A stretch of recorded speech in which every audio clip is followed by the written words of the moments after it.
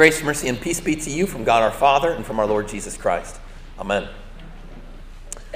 Today I wish to talk about doubt. Doubt has a way of leaving you locked up, like you're in your own prison cell, leaving you feeling isolated and alone. Just being transparent, as a pastor, it's really an occupational hazard, honestly. It's like being an ice cream man who's lactose intolerant, right? I'm thankful that God has given to me a firm faith that trusts in Him, that trusts in His Word. But that doesn't mean that even pastors don't have questions and challenges at times. And even though now I'm at a place of a firm, trusting faith in the Lord, that wasn't always the case. I think back to when I was a young man. And, I had been brought up around the church. And so for me, in many ways, I just kind of took faith for granted. It was just there, right? It was just something that was in the background, but I hadn't thought about so much. But I remember having this conversation with a friend of mine who really started needling me one day. I can't even remember what the context of it was, but she just really started going after me, especially about questions of science and creation and so forth. And I'll never forget the particular point that she made that for some reason really set me aback. And I kind of laugh at it now, but at the time it was really serious. She said, "You know what, Ryan? The only thing that separates us humans from other animals is the fact that we have opposable thumbs. That's it." And I was like, "Is that true? That's it?" And in that moment, it was like a serious faith crisis, the opposable thumb crisis. I worked through it, okay? There's a whole class in seminary about opposable thumbs, what to do about that, how to make sense of it. No. We all have those things, though, that we have gone through. And for me, I went through that season and other seasons at times where I had serious questions and wondering about God, wondering about faith. And so I've come to this point where I recognize that faith should not be taken for granted, right? It should not be taken for granted. It's a gift of God. But neither does it need to be treated as though it were just some fragile, precious heirloom that as soon as it were tested or tried, it would just shatter just like that. No, in fact, faith grows stronger through testing. Faith can even grow stronger through doubt. That's part of what I want to talk about today. And it's also why I think it's so unfortunate that for many Christians, in many churches, doubt's something you just don't talk about. You just act instead as though it were not there. A guy named David Kinnaman, he's a researcher for the Barna Group, and he wrote a book a few years ago on some of his research. The book was entitled "You Lost Me." And he was especially trying to find out, why is it that so many young adults, he aged at 18 to 29, why have so many of them fallen away from the church, if not fallen away from their faith altogether? One of the big takeaways from that book is that these young believers, or former believers, didn't feel like their church was a place where they could ask hard questions, where they could raise doubts when they had them. 50% said that they didn't believe that their church was a place where they were allowed to ask questions. And a full 10% said that when they asked questions or when they raised a doubt, they felt like their salvation was called into question. And so what happens? What happens is that doubt just goes underground, right? It's not as though it goes away, but instead it just hides until another more opportune time when it can be even more destructive. And many of these folks end up walking away from the faith. It's not just young people, of course, but especially young people. The reality is that within the body of Christ, within the body of believers, we aren't all at the same place in faith, right? God doesn't call us and create us to be robots and program us all with the exact same degree of belief. Instead, you and I were pilgrims on the journey of faith, and we're at different places along the way.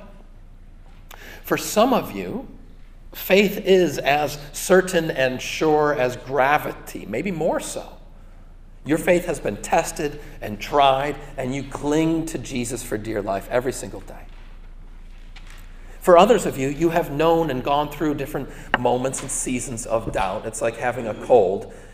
By the way, I apologize for my voice. I promise you, I'm through it, but my voice is always the last thing. So thank you, Lewis, for the water. For others of you, doubt can be like a cold, and you manage it. It's just sort of hanging around, but then it goes away.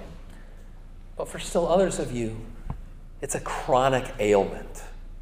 It's something that you just struggle with and deal with your whole life long. You pray, God, take this away from me. I believe, help my unbelief. My point is that within the body of Christ, within our congregation, not everybody is at the same place. We're all pilgrims following our Lord, but not everyone is at exactly the same spot. And it's important for us to remember that, because doubt has a way of leaving you locked up and feeling isolated and alone. Just ask John the Baptist. So when we find John the Baptist in today's gospel, he's literally locked up, isolated, and alone. And frankly, that's a big part of his problem, his spiritual problem. See, the evidence for Jesus as the Messiah is not matching up with his expectations about Jesus as the Messiah. And just in last week's gospel, we heard about some of those expectations, right? John came preaching and saying, one is coming after me, whose sandals I am not worthy to untie, right?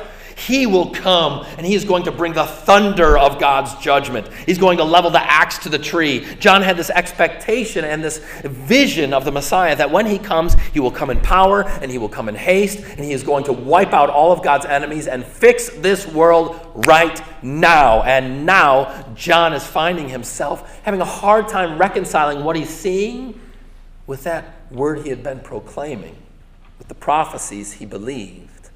The puzzle pieces aren't quite matching up. And so, he doubts. And I find it instructive that through the history of the church, there have been Christians who have said, no, John's not really doubting here. He's just trying to, teach something to his own disciples. I think that really just makes the point further that we have a hard time talking about doubt within the church. Make no mistake, John is really wondering. He's not unbelieving. But he is doubting as he seeks to trust in Jesus as the Messiah. And so he sends his disciples to ask this question: are you the one who is to come, or shall we expect another? Is it you, Jesus? Are you the guy, or should we be looking for others? And Jesus' response is emphatically enigmatic. It's emphatically enigmatic, as is his wont, right? On the one hand, it's emphatic because Jesus says, listen, go and tell John what you see and hear. The lame now walk, the blind see, the deaf hear, even the dead are raised up, the poor have the good news preached to them.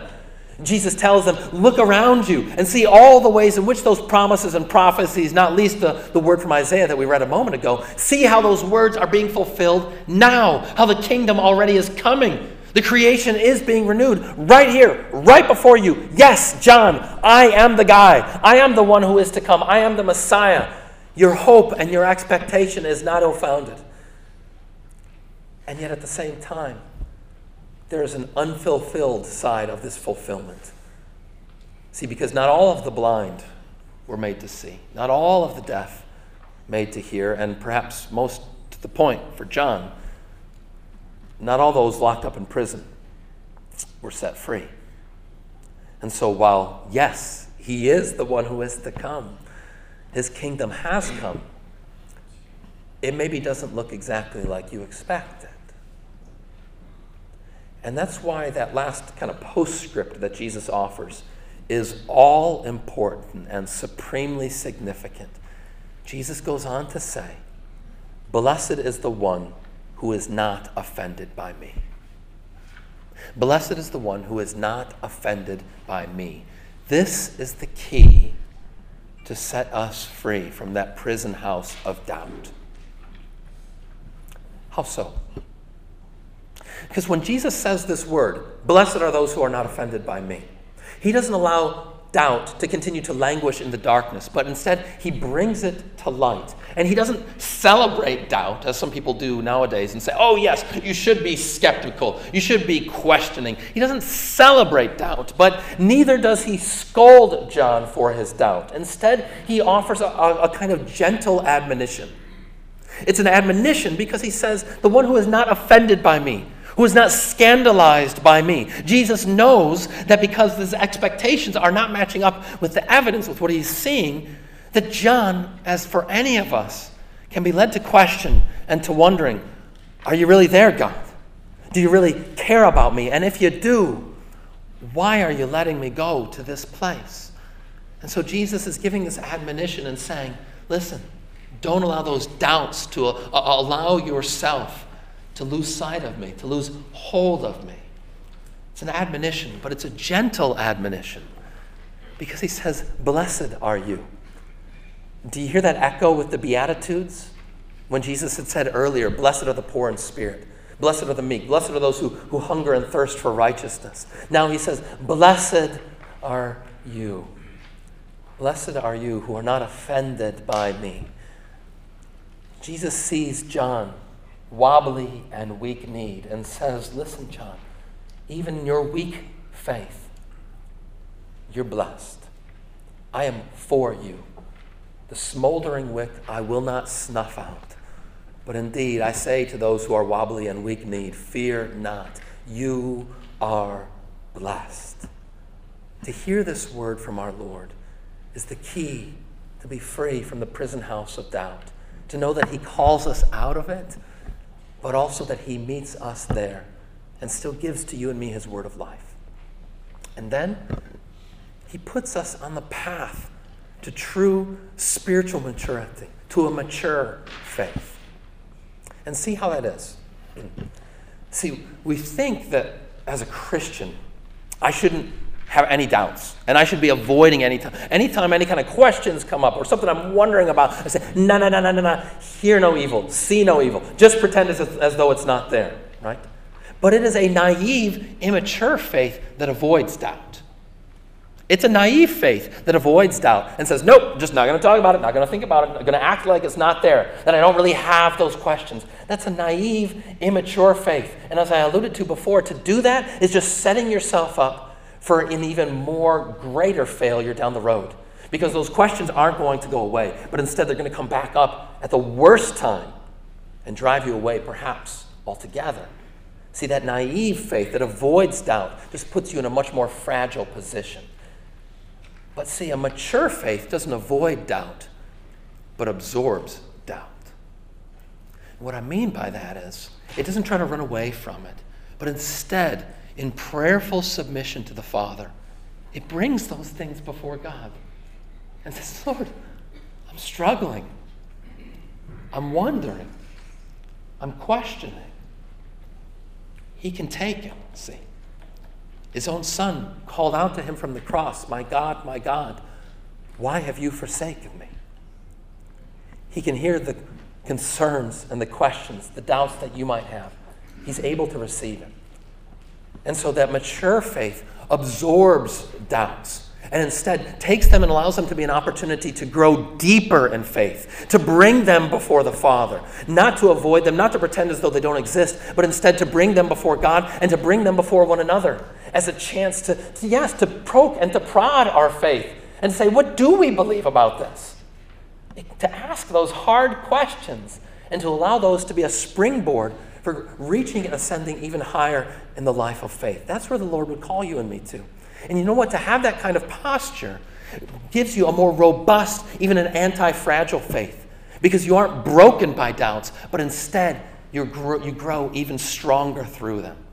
And to have that posture and that perspective gives you both a present comfort and a future hope. It gives you that present comfort because now in the midst of those doubts, in the midst of those struggles, when you're looking at the world and it doesn't match up with your expectations, with what you had hoped that God would do for you and do for his world, instead he says, now, listen, child, look to me.